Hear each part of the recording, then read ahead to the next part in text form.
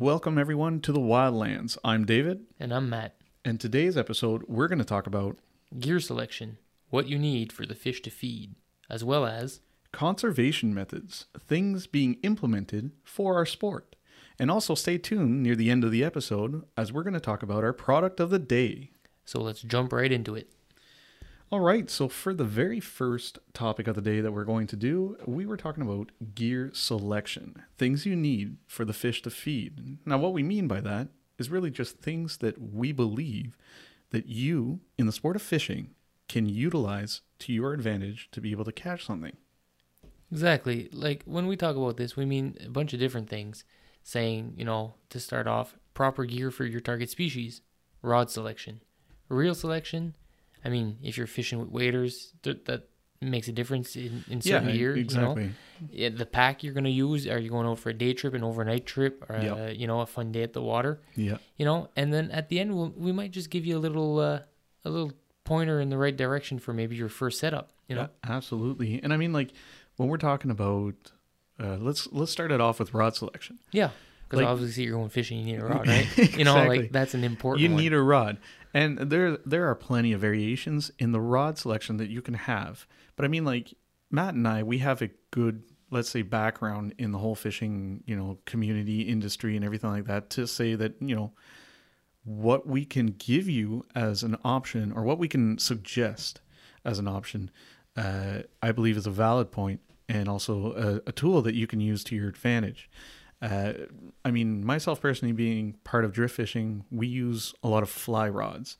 And I mean, there are rods that will vary from, lightweight. What is it? Light, not lightweight. It's, you have medium light action. You have medium heavy action. Yeah. And all these things, you have 4-piece rods, 2-piece rods, your single flex piece. index. Exactly. Myself personally, I absolutely enjoy the 4-piece rods. Yeah, I think they're the way to go. I used to be 2-piece rod kind of guy, and first 4-piece I was like, sold right away. Exactly. I mean, you have that portability, you have the packability of it, and just being able to really, bring everything with you. And most times, sometimes even you'll have companies that'll offer in a 4-piece rod, they'll offer an extra tip into the package. That's a nice option. I mean, yeah, I've never broke one. But, yeah.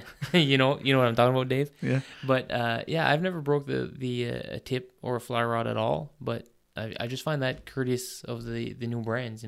Yeah, absolutely.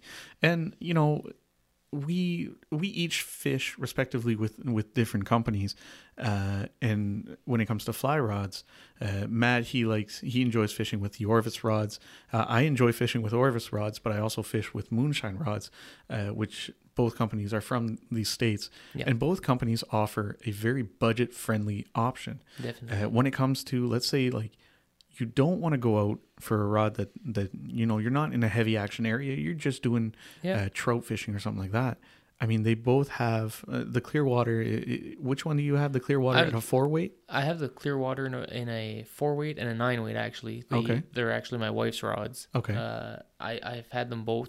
I have them now in the 4-piece, but I did even have a 2-piece 4-weight and a 2-piece 8-weight. Before I got rid of those when I got the 4-piece. Yeah, and I mean, myself, I have the Moonshine Rod 3-weight 4-piece drifter, which is, I love it for trout fishing. Yeah, and I believe that trout fishing is, in a certain sense, just like the rite of passage in fly fishing. Yeah. I mean, these rods, you can have them at a young age and still progress with them because of the length. We have 7 foot. 7'6". My 2-weight is a 7'6". Exactly. Mine's a 7'6" too. And I believe that is something that, puts also an advantage for the adult fisherman that wants to do trout, but also for that younger person, definitely, the child that wants to learn how to fly fish. And I mean, when you're going to go after native brook trout, you're not going in this huge river most times. You're going to be either hiking through the woods or in some kind of underbrush somewhere that a 9-foot rod is just too much anyway. Yeah, absolutely.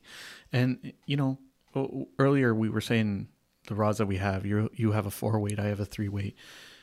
And you always want to match that with the reel that you're using. Super important. I mean, obviously. Yes, because you're going to be matching that also with the line that you're going to be using as well. Yep. So when we're talking about a reel that you want to match with a 3-weight, so if you're using a 3-weight rod, you can match that. If I'm not mistaken, you can match it from a 1 to 3 weight Usually and a that's 3 to 5. Yeah, usually that's how it goes. It goes 1 to 3, and then 3 to 5. Yeah.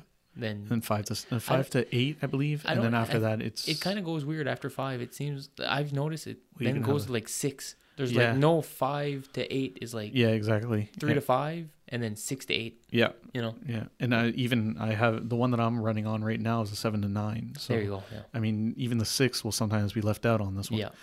But no, absolutely. And, you want to match it. You can match it sometimes with variations of either the point that it finishes at or the point that it starts with. That all depends, again, on your retrieve rate you want, on the size. I mean, obviously, the higher that you can get, the bigger the reel will be. So if you, anyway. Yeah, and you'll be able to hold more line. The spool will be wider and so on and so forth. But no, for sure. You want to be able to match those things. And the same thing, like I said, it goes for your line. And, in the end, after we've described all this, we're going to actually suggest a kit. Our selection, let's say, of a kit that you would, you could literally just say, I want this, this, this, and this. And be out in the water in hours. And be out in the water in hours. Yep. You can go to your stores, your local stores, either it be Bass Pro, Cabela's, Sale, Baron Spa, Let's Dip, whatever. If you're from anywhere. Yeah, definitely. Your local fly shop, they'll mostly have these type of products on the shelves. Yep. Otherwise, you just go onto their sites and you'll be able to get it too. But I mean, exactly. We're trying to make it as easy as possible for everyone that's out there. So definitely, like we talked about the rod. And we talked about, lengths. We suggest a 4-piece rod that we believe is being the, most advantageous for everyone. To me, it changed the game, to be honest with Exactly. you. It really did. I get into much, let's say, I hike into different spots now because I'm not walking through the woods with a 2-piece rod. Even a 2-piece rod broken in 2 pieces. Yeah, I mean, exactly. You're walking around with a 4.5-foot tube. Yeah. Which can get cumbersome, you know what I mean? Yeah, so absolutely. Obviously, it did change the game a little bit. Yeah. And, another option in the fly demographic, and actually, before we jump onto that, if you're not interested in fly fishing, yeah, you also have your casting options. Yep. Your spinners and everything like that. Now, in the spinners, you have, your bait casters. Yep. And then you have also your spin rods. Yeah. Now, do keep in mind the rod of a bait caster and the rod and your spinning rod are 2 different variations. Definitely. One has a trigger and the other one doesn't. Yep. And what I mean by trigger is on the underside of the rod. On a bait caster, you'll have a trigger for your what's that finger? The index finger. Your index finger to be placed there, and also your eyelets. All the eyelets that are on top of your rod that are following the line will actually not be the same size. On a spinner rod, they'll be larger. On a bait caster, they'll be very small all the way through. Yep. And I mean, personally, I'll admit I have practically no experience on a bait caster. Down our way, excuse me, down our way here, bait casters are really not that popular because we don't really have these species that you normally see people using bait casters for, well, in the Bathurst area. Yeah, that's what I'm saying. In the Bathurst area. If you go more down, like around St. John and all that, I'm sure they have bass and smallmouth and all that there. But up here, where we have brook trout, stripers, and salmon, most people aren't using bait casters. You know, first of all, salmon is fly only. Yeah. And then stripers, you're in salt water, so most guys are using spinning rods. Or fly rods. Yeah. And then brook trout, same thing. Most guys are using spinning and fly rods. You could use I would see the utility of a bait caster if you were brook trout fishing, like in the spoon. Yeah, for sure. In the spoon timeline. Yeah. You could use a bait caster in smaller rivers Yeah. and tributaries and different things like that, because a bait caster's main goal was for the precision of the shooting. Exactly. I mean, you could really just throw your lure straight underneath a low hanging hedge or tree line or something like that. And with a bait caster, you can do that. But I would say I would actually throw this out as a debate. in wondering, because on most occasions, a bait caster, you're going to use, not threaded, you're going to use braided line. Braided line, thank you. And with braided line, I'm even wondering if it's, we always use monofilament if you're using casting, or, your leader line is going to be transparent. I wonder if braided line is something that it would be too apparent for trout. And I would like to have that, and have somebody answer that for me. And even we could answer it with research later on. But Yeah. it's something that I've always had up for debate. And I also feel that like braided line, it wears out. Unless you go for a high weight. Yeah, exactly. Because for stripers, we use braided line on there, but we're talking about 60, 80 pound braided line. Not something we're using for native brook trout. And on top of that, well, exactly. And on top of that, your braided line, you have to think about it. This is a fabric. This is something that you can't just keep on your reel for a while. Definitely. It will not just stretch. It will dry and it will break by looking at it. Yeah. So, you have those casting reels and whatnot. You with Bass Attack Fishing, you're running off of? I'm running off of, I use strictly Penn reels, all spinning reels. Yep. I've used Penn personally before opening up with Bass Attack. But yeah, especially again, we're going to come in this in another little bit. It's, you got to choose your gear for the water you are fishing in. Being said, freshwater, saltwater. And here in the Bathurst region, we have the opportunity to be able to fish both salt and freshwater minutes apart from each other. Yeah, absolutely. So I primarily am in saltwater, so it's very important to have, sealed mechanisms, both in my fly rods and my spinning rods. Yeah, having things jam up. I think you've been through that already. And like I say, again, I buy Penn reels, which are sealed and everything, and I still get them seizing up with salt water. So, yeah. and I rinse them out you got to do that maintenance. Yeah. Salt just gets in everywhere. Salt water is like the enemy of everything. Even if you get a reel that says it's like fully sealed bearings, everything like that, it's like it always ends up just being sticky and just jamming right up. There's stainless steel, aluminum, constructions, but they still, you see the salt build up on there in no time, and even rinsing it out after every time. So that is also another point in both your rod and your reel selection, what type of water you're going to be fishing primarily with it. Mm-hmm. Because most of the time, if you buy a saltwater rig, you can automatically fish freshwater. That's a no-brainer. Yeah. So if you plan, in my opinion, in any way to use it in both, invest one-shot deal into a good saltwater setup. Mm-hmm.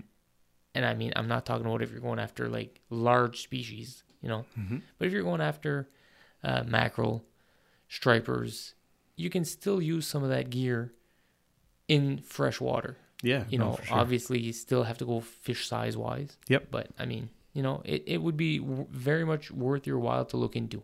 Yeah. And, going back a little bit on a description, just to give you guys a bit of an idea, when we're talking about like a bait caster, if you've never actually seen one before, you can look up anything like companies like Abu Garcia. They have some. Rapala use some too. Daiwa uses some as well. There's a whole bunch of them out there. But a bait caster is a free-flowing, centerpiece. I don't know the exact name of it, but it's a wheel. And by casting it, you're actually using your thumb as a brake. Yeah. And also as, once you press the back latch on those things, it's free spool. It's free spool. Make sure you have your thumb holding that, because you will get a backlash. It's instantaneous. Yep. It's like even if the lure stops or hits the water, that reel will continue spinning in its momentum, and all that slack will not leave. It will build up all in that one spot. And I've seen major messes with those things. That's why I've never used one, to be honest with you. I've literally, the moment I bought one, I got to the edge of the water, I spooled it, first cast out, chucked it, messed it up. I had a knife in there and everything, because I didn't know how you could take that out. But it's actually really easy once you know. I messed up that spool with a knife, and it was horrible. And I just spent almost $200 on that reel and everything. It was the greatest day of my life. But Why had I never heard that story? I still have the reel in my tackle boxes. No I'll way. show you. It's all messed up. And yeah, it's like the anger made me keep it. Okay. Well, at least you didn't, a waste your money. Yeah, it's memory lane every time I There you open go. up the tackle box. Yeah. But no, that's one thing. And when we talk about a spinning reel, that there you have companies like, again, Daiwa, Penn Yep. that make them. And if I'm not mistaken, Penn and Daiwa are pretty much in direct, competition between Yes. quality and Yes. everything like that. They look Yes. great. Yeah. And you can get a whole bunch of sizes with that. And they're if you go into your local fishing store, they're very cost effective too. Definitely. I mean, spinning reels, spinning setups is probably the most cost efficient, setup you can get your hands on. Yeah, unless you get one of those like little whale ones, Oh. little clip back whale ones. Don't get me wrong. You can, They all come in the yeah. pre-packed everything with exactly. a little. This is a good bass setup. Yeah, it's- no.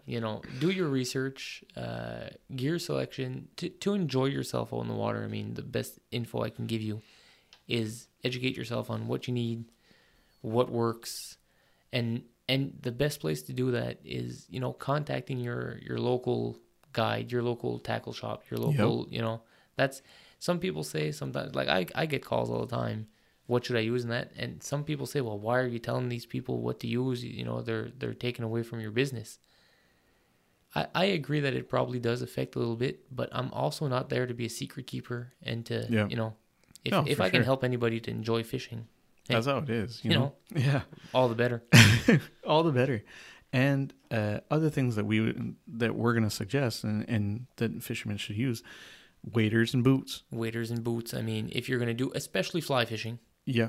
if you're going to be out there fly fishing. Well, even casting. Just walking down a river and you're casting spoons, you can. Definitely. Waders and boots is not, strictly just for fly fishing. No. And I think people like almost feel that way when they see it. And the way I see it, though, is that most times the fly fisherman won't be in a boat or a canoe or that kind of, So that's why I always focus more on my waders when I'm fly fishing, just because I feel like not that I have no choice, because I do fly fish out of kayaks and but I feel like that's just, it goes hand in hand. I know it shouldn't be necessarily, but yeah, you can use them for any type of fishing, really. Oh, yeah. And like, let's say we start off with waders. I mean, waders, we have, you have lightweight. They're a lot more lightweight than they were before. Right? They're a lot cooler. I remember those things, man, being like a giant rubber boot. Yeah, it You literally would die like of heat in the summer. Like, oh man, what it were was we just doing? it was a gigantic rubber impermeated, And just to give you a but sense they would of it, tear like there's no they tomorrow. would tear. But the smell that would come out of those things when you'd peel them off at the end of the day, man. If you could. First of all, if you could peel them off. I yeah. mean, it was all great when you had cold running water on you, but it'd be like walk a to the suction- truck. Oh man. a human condom. Yeah, really, honestly, and it was horrible. But today's waders are made so much differently. And again, I'm gonna go with Orvis. I mean, Sims makes great waders. Sims makes good ones Patagonia makes great ones.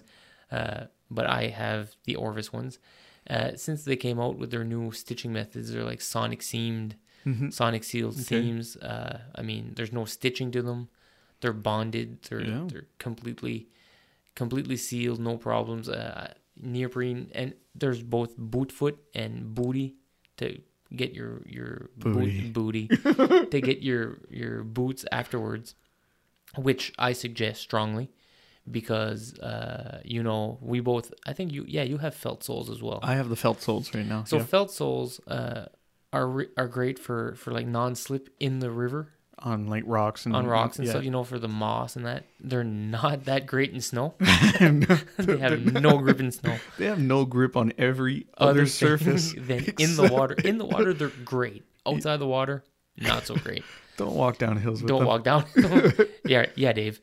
But see, that's one thing. You have to check with your local areas, because some rivers do not allow felt soles. Yeah. Or if they do allow the felt soles, you have to have a pair of boot for each river you fish in. Yeah, because they're afraid of the cross contamination. Yeah, because they will carry bacteria. I mean, it's felt. Yeah, absolutely. Obviously. Yeah. So And I mean, I try to like every single time that I've used mine, I've always tried to rinse them out I as rinse much them as out and I possible. turn them upside down right in the sun to Yeah. bake off anything I can. Yeah, exactly. And then I I mean, bring them out in salt water.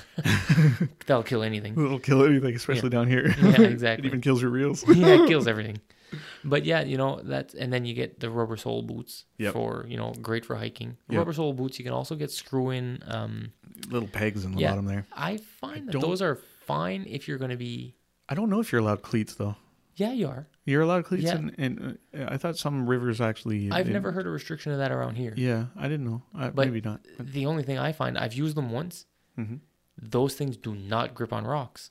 Well, yeah, They're super great on like if you're walking Down a hill? down a hill, across like a beaver pond type thing where there's sticks and that. Yeah. Works super great. Hit a rock with it, it's worse than than just having anything else. exactly. So you got to watch. That's one thing you really got to watch out for. Yes, absolutely. And if we're looking at lines, now we're going to suggest lines. So we suggested that, in terms of boots, well, actually, you know what? We didn't actually suggest something in terms of boots yet because that's in our kit later on. But, in terms of the boots that we have access to, it's worth the extra money that you could invest in my personal opinion. Like, I'm not throwing dirt again, like I always say on almost every episode, but I'm not throwing dirt at like Canadian Tire or Walmart or anything like that. Definitely. I mean, I'm naming them, but whatever. They sell, Yeah. the boots that you need in case you need it, right? Oh, yeah. But again, like we were saying, the boots that you can get from there, yeah, okay, if you have the money, you don't have that much money, like, okay, you can go for it. But in my opinion, you're going to buy another pair in like a year, if not. Consider that right away. Put that into your factors. So if you're thinking about going, fishing often, I would say invest in a good pair of boots, and you're not going to invest that much. Exactly. It's like you're buying like 2 pairs for one.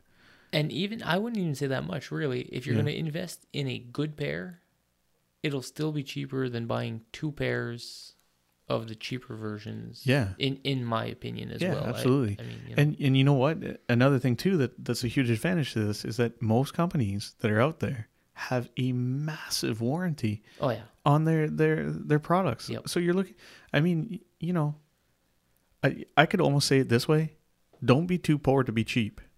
No, exactly. You know what I mean? It's not. I'm not trying to say that to be mean to anything. No. But it's like, you can't afford, if you don't have the money, then don't buy something that you're going to have to replace Exactly. so often. Yep. Because in the end, you're paying just as much there, If not more, than you would have if you would have just invested in that product with a 25-year warranty on it, no fault. Meaning as whatever an happens, example- just change it. And as an example, I mean, I've had my felt sole boots for, I'm going to say 11 or 12 years now. And I mean, we fish more often probably than the guy that's wanting to go out fish for a weekend here and there. Yeah, exactly. And they're still fine. Yeah, absolutely. So, but I did invest a little bit more money. You know? Yeah. No, I couldn't. I mean, we're completely on the same page on that one. And I mean, this is something that we stress out to all of, you guys that listen and stuff like that, is exactly that. Like, just take the time to make your research and take the time to just invest. If you have to wait a little bit longer, wait a little bit longer, but it's so much worth it if you go with brands that have good warranties. And, fill out those cards in the boxes. Yeah, warranty cards are very important. Don't throw them out. Yeah. Like, it's 5 minutes of your time, and it's worth it. Definitely. Now, what I'd like to jump into right now is let's build a kit for these guys. All right. For everyone. So, what we're going to do is I'm going to build a kit. Like, we'll build a kit together, but let's say we give them a kit for fly fishing. Okay. Okay. What would you suggest as a rod type? You mean rod type?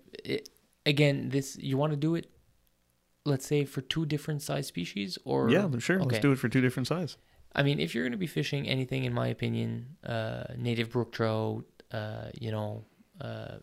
small, maybe smallmouth bass, largemouth bass, something like, something not too large of a fish. Yep. I mean, you can still. I mean, I'll tell you this after. I fought large fish with small rod type thing.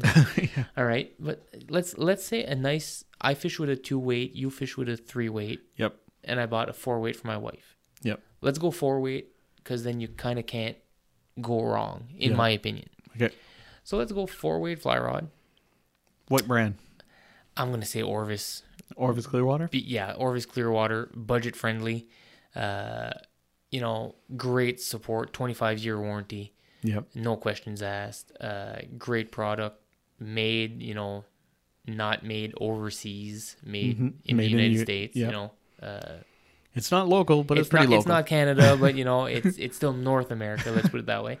Made in Vermont, been around forever. Yep. So yeah, I recommend the Clearwater 4-weight, and if you want to go into salmon, stripers, that kind of stuff, steelhead, 8-weight, same rod, same brand. Yep. 4 and 8.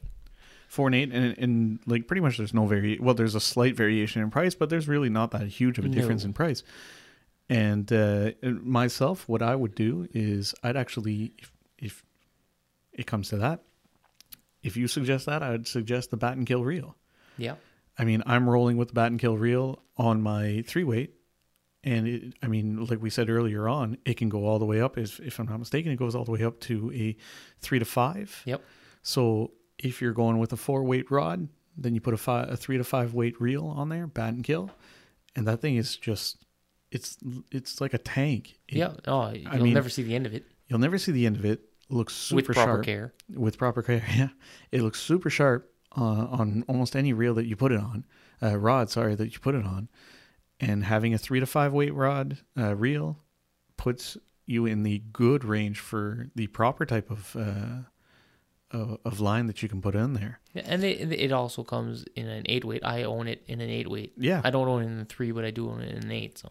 Yeah, absolutely. And I mean, if we look at larger species, like you said, we can use the same reel, same thing as the rod itself. And again, budget friendly. Budget friendly, absolutely. We actually spotlighted that reel in a previous episode. We spotlighted it, and I believe it was like in the first or second episode that we talked about it. Yeah. Super great. Second episode, I believe. Okay. Yeah. And on top of that, if we look at waders, Clearwater waders. Again, Orvis. Yep, absolutely. I'm in no way am I sponsored by Orvis or anything like this. I've just been fishing with this gear for a long time. So yeah, definitely Clearwater waders. Durable, like we were saying. The new seam system is amazing. Yeah. They're light. They're cool.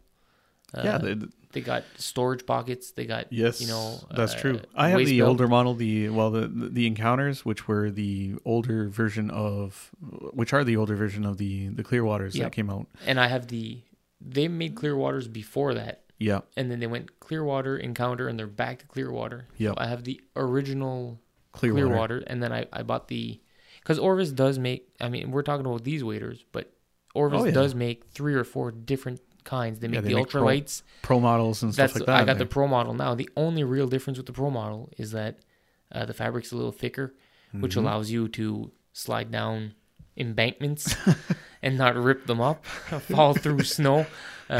Anyway, yeah. So I'm glad I need the pro ones. I'm not gonna lie. I was looking at the pants. I was kind of like worried. I was worried. Again, I'm not gonna say it, but yeah. But, like Clearwater waders. Yep. They even come out with the same boots. Yep. Clearwater boots. I mean, we're sticking to Orvis on this one. I'm sorry. We're going to sell you an Orvis kit. Yeah, the sales for Orvis will be skyrocketing tomorrow. But, I mean, when you find something that works, good quality, I mean... Their warranty is killer on it. Their warranty is amazing. We've just placed an order, last week? Yeah. And I mean, their support staff, and even through all this COVID-19 things, I had no problems getting that order tracked across the border. I had no problems at all. Definitely worth it. I've been buying their gear for years, and just great stuff. Definitely that, and we say like this is an Orvis kit and stuff like that. It's just like. There are other companies out there, Patagonia. Like you were saying, for the boots, the waders, there's Sims, there's Patagonia and stuff like that. We don't. The thing is we don't know them well enough to say that we can suggest them in a certain sense. Yeah. But I mean, I've fished with people that have used those different products, and I think like the one criteria that I always hear and that I always see is the price. Yep. Price for these companies, yes, they're super great companies, but what we're suggesting to you guys right now are things that are cost effective.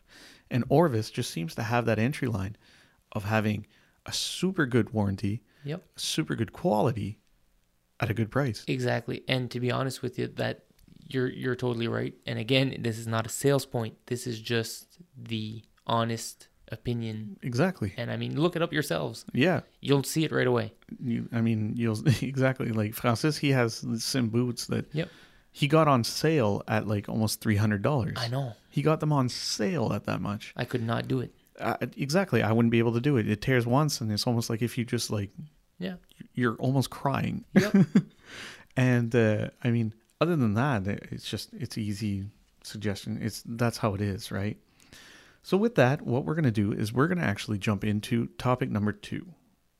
Topic number 2 is Conservation methods, things that are being done, to protect our sport and keep it going for generations to come. yeah, and what we mean by that is, different methods of keeping bag limits, keeping Size limits. size limits, Yeah. Different ways that maybe your local area is using to restock the Yeah, rivers, definitely. the river systems, and the Organizations around Organizations. your areas, our areas. We have many different ones here because Absolutely. of our sea run Atlantic salmon, which Absolutely. is very highly. and even different things such as like tournaments Yeah.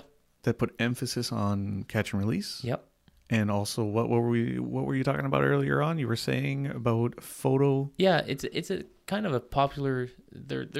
I found it hilarious when I heard it the first time because I'd never heard about it before. It's CPR fishing, so catch, photo, release. Yeah. The first time I heard that, I was like, "What are we talking about?" Because they didn't explain it. They were just like, "Yeah, it was actually a tournament," and they're like, "This is a CPR fishing tournament." I was like, what? What's do we I have ain't to, doing no mouth to mouth with no fish. No, here. there's no CPR going on here. And anyway, when it came out, I actually found that pretty good, pretty nice. And then I've actually started a lot of that myself. I don't, other than stripers, I very, very rarely keep a fish myself. Yeah. I release most fish that I catch unless I go with my kids and they want to keep their fish and eat their fish on the Yeah. on the barbecue when we get home. As long as you know it's not wasted. That's exactly. really how it is. Exactly. And again, as in funds, like conservation funds and that, your local Bass Pro, Orvis, again, Yes. very, very, very huge contributors to... Yes, they actually have on the products that we just recently received, they have a tag that I believe probably they've had for a while now. But if I'm not mistaken, they have something about $5 or something like that, or it's 5%. 5%. 5%. 5% of their sales are going to Conservation methods and stuff like that, which is super great. Another reason why. Another reason to shop for Orvis. Yeah, exactly. And I mean, again, they're not the only ones that do that. No, but it's just, it's a good thing. Exactly. It's nice to see that the companies that are involved the most in the sport are helping save the sport. Yep. No, for sure. Well, I mean, they have to help save the sport. If for their livelihood, they have to. Exactly. Yeah, you're right. Nobody fishes anymore. Nobody's going to be buying fishing stuff anymore That's either. right. And, when we talk about conservation methods, you have bag limits that changed. You have the salmon here. Now we got hit pretty hard with that. And that was what? That was in 2015. Yeah, that went happened for the Atlantic salmon. We got hit really hard with these bag limits because I remember when I was younger, we were able to have like 8 tags. I think it was 8 tags. Yeah. I was about to say 10, but I remember. I think it was 10 before, but I don't remember 10. Yeah. I remember 8. I mean, you would have 8 tags. You're allowed 2 salmon per day. Yep. I don't know I don't remember back then how much it was in your possession though. But because I was too young for that to even think about that at the time. It was just like my dad was telling me. I could catch 2. And I was like, hey, we're going to catch 2. But we never really did. No. And even then, that shows like that's how as rare as it was getting. Yep. They were allowing you to keep 2 per day and having 8 tags per year. Yep. But we were still you were lucky enough if you could fill 2 tags in 1 year. I honestly don't think I've ever used a tag. Yeah, well, I've used 1, and to be completely honest with you, I can't even say that I properly caught it. Okay. because at a certain point when I was younger, I was just getting like bored. Because at a certain point when it's been like hours you've been fishing on the river, and I was just letting the line drag. Okay. And then my dad says, "Hey, just pass me your rod," because he was asking me, and obviously I was complaining about like this rod doesn't cast well, and so on and so Being forth. typical kid. Being a typical kid in the water. And I was borderline starting to throw the rocks, like when the kid starts throwing the rocks in the Time to water, go. it's time to go. And no, right when I pass the rod to my dad, he goes, "Well, You it's got a fish. you got a fish on the end of this." Oh, man. And I had a salmon on the end of it. He pulled it in, Really? brought it in, the whole works. Nice. we were able to keep it, but I mean, Yeah. I can't really consider that being Your caught. first salmon. No. That didn't work. No. But no, I mean, bag limits really changed up afterwards. I remember Hugely. it dropped down to 4 tags, Yep. and then all of a sudden it disappeared. It didn't stay at 4 very long. It went from like always 8 to 4 for like a year or 2. Yeah. And then went to 0. Yeah. And I think that's a huge, reason. I mean, the huge reason of that is there's probably, yes, some type of species that is, affecting it. But I think in large, it's because of what we've done. It's what's being done elsewhere. Yeah, exactly. If anybody looks up Atlantic salmon, where we have limits and tags and no commercial fishing for them, Yeah.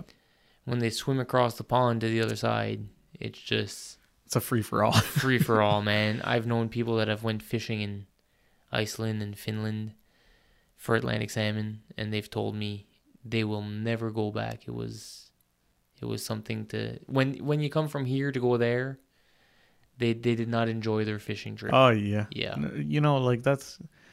It's what is a bit unfortunate in a certain sense, as I say, like, you'll always hear people complain about, it's because of this species that's decimating their populations. It's an overpopulation. And we can say that for striped bass and so it's an overpopulation. But I mean, the problem's been there even before they were back. Exactly.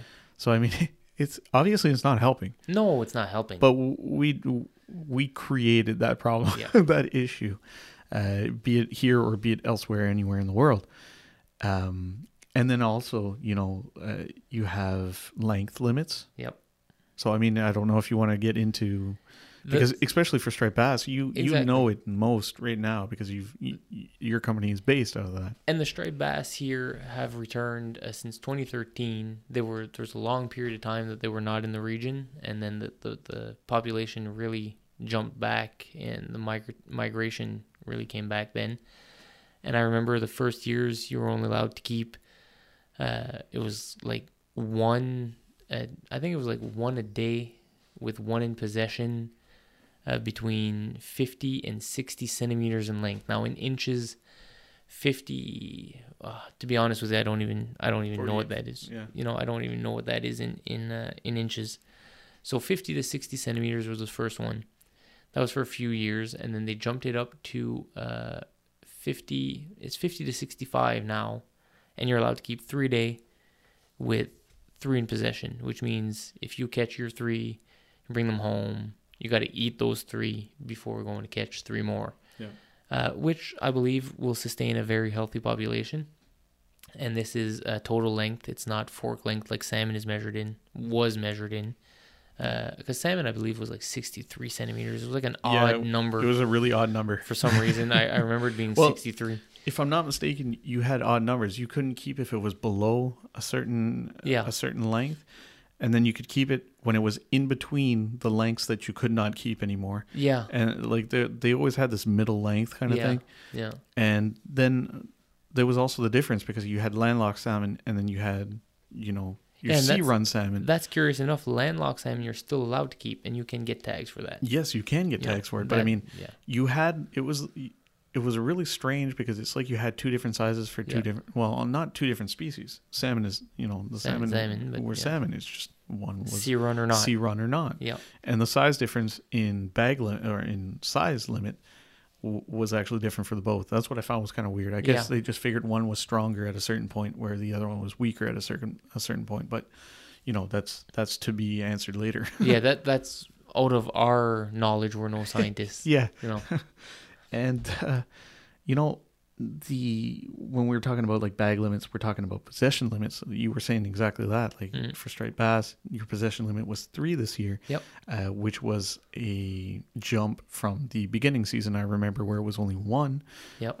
It didn't take long. It took like about a year. No, that took. See, the first year we had 2 striper seasons. Yeah. There was like 2 2-week seasons, and then the year after it went to 2 or 3 3-week seasons. Yeah. And then after that, after 2 years, then it opened up from start to finish. Yeah. From April 15th to October 31st. Yeah. Thing. We don't have anything here in Bathurst on April 15th, but neither I mean, on May 26th. Yeah. Because we just went out tonight and did not catch any. Yeah, exactly. We still don't have them here. Yep. But I know Miramichi, they have them earlier than us. So, Yeah. so that's pretty much why they opened it up, for the province. Yeah. But also there's, these are methods that each individual can take personally. Yep. But then we also have other type of conservation methods that, other companies do. Like we were saying earlier on, Orvis that does a percentage of sales. Yep. You have, I know here that in Pisquit, they restock the Salmon Federation. Yes. They restock the salmon in the rivers. And what I find is very interesting is they'll post it on Facebook, which is pretty cool that they do that. And I remember when I was in British Columbia at Powell River, we would, with the schools would restock salmon in the rivers that would feed to the ocean and stuff like that. And we do it by huge batches. And that was really fun. That was fun to do. And it was always an outing because we got to miss school anyways. Yeah, exactly. That's always good. Got to go to the park where the river Stay in school. Stay in school. But, I wouldn't complain. No. It's a free day. Yep. On the river with fish. With fish. It was Good pretty day. cool. Good day. Couldn't understand pretty much what was coming out of it. But, at that time, it was a good day. Yeah. And, these conservation methods, I believe, are integral and very important. Oh, definitely. Without them, we're done in a few years. Exactly. To conserve our sport. Because, I could say that I work for a company that probably affects this type of sport the most. Yes. With runoffs and everything like that. I mean, if I work up north, I work in the mines. Not throwing dirt on a company that pays me my paycheck at the end of the month. But, I mean, if we look at byproducts of mining do affect, and byproducts of mining, it's one of the heaviest tolls on our sport in a certain sense. Definitely. It'll ruin a river in a matter of seconds. Yep. We have an example of that right here in town. Exactly. We have a river here that we had the largest zinc mine in the world, 45 minutes outside of town. Yeah. With one river running right next to it, and they were using that river for their water because in the process they needed water. Yeah. And then their tailing ponds and everything else ended up seeping through the ground, getting into the river, and completely decimated the entire thing. There was nothing left in there at all. After many, many years, it's starting to return, but And then I did the mistake of fishing at the mouth of that river, thinking to myself, like, man, what a river. This is a prime spot. Until Matt tells me, like, there's nothing in there. There's nothing in there anymore. Should I have told him? That's a question, Yes, you should have. A little earlier. It's a good thing I didn't have any holes in my boots. But Dave glows now. Can I have kids? But no, for sure. Like it's all, it's all part of the conservation and different things like that. And these are obviously the ways that we conserve and the ways that we try to restock and stuff like that are to counteract the negative effects of what, pays our bills at the end of the year, Yeah. So, no, for sure. And I believe like, we're doing a good part now. We have implemented things that I believe work best so far. I have some, kind of concerns on certain things because I tell myself like, in New Brunswick, let's go back to the salmon there. Like in New Brunswick, we've eliminated the opportunity to be able to keep any salmon. Yep. But under the same bay, and I have nothing against people from Quebec, but I mean under the same bay. Yep. I mean they can keep it. It's a free for all. I mean you just have to cross the line and throw your line this way, And you're catch fine. the same salmon, Yep. and you're absolutely fine. Yep. That I find is a bit concerning Exactly. because it's like we're doing our part into conserving it, but we're Why are we the only ones? we're letting others keep Yep. it. So Yep. whatever, it happens. But Yeah. hey, And I mean, Newfoundland and Labrador are doing their part in conserving as well. yeah, I shouldn't say that nobody else does it, but it's just especially annoying when you can be on one side of a river looking at a guy on the other side of the river yeah, and he can keep it. Yeah, I mean, he's- you don't even need binos to see the guy keeping the fish. exactly. You You know. could pretty much just ask him, pitch the line over here. Yeah. If you hook something, just put it on his hook and let him drag it over to the other side. Exactly. Have it. Exactly. You're gonna keep it anyways. Yeah. So, with that, I think we've pretty much touched base on most products, unless you want on most products and topics on methods. No, I think we're really good with that. But I'm going to let you go with the product of the day, Matt. All right, so for the product of the day, we built you guys a little kit there a while ago, and depending on what kind of day of fishing you want to do, you're going to need some kind of pack, and we did leave this out for the product of the day. There's a bunch of different packs. There's hip packs, there's backpacks, there's chest packs, but today I'm going to give the insight on my personal favorite, the sling pack. Again, an Orvis product. Sorry about that. If anybody does not like Orvis, Patagonia makes a really nice one Yes, too, though. exactly. Francis, he has a Patagonia one. and okay, I mean, he didn't. Budget wise, it was affordable. okay, He did get it on sale though, if I'm not mistaken. But it is a really nice pack. That's I've it. seen it. So Patagonia does make one. yep. Thank you for saying that. But no, Orvis sling pack. It's the Safe Passage sling pack. They make it in two sizes. They make it in regular or guide. Big difference in there is literally the size. Yeah. A few more square inches in there. The regular is $89 US. The guide is $129. You got a water bottle holder in there. It's crossbody, front or back. Swings around real easy. You got nice places to put all your gear, your forceps, your nippers, your whatever you need. And then for the real avid fisherman that's looking for something to, a little bit of rain ain't going to scare them. Yeah, you Dropping the pack in the water. They make a waterproof version of this. Yeah.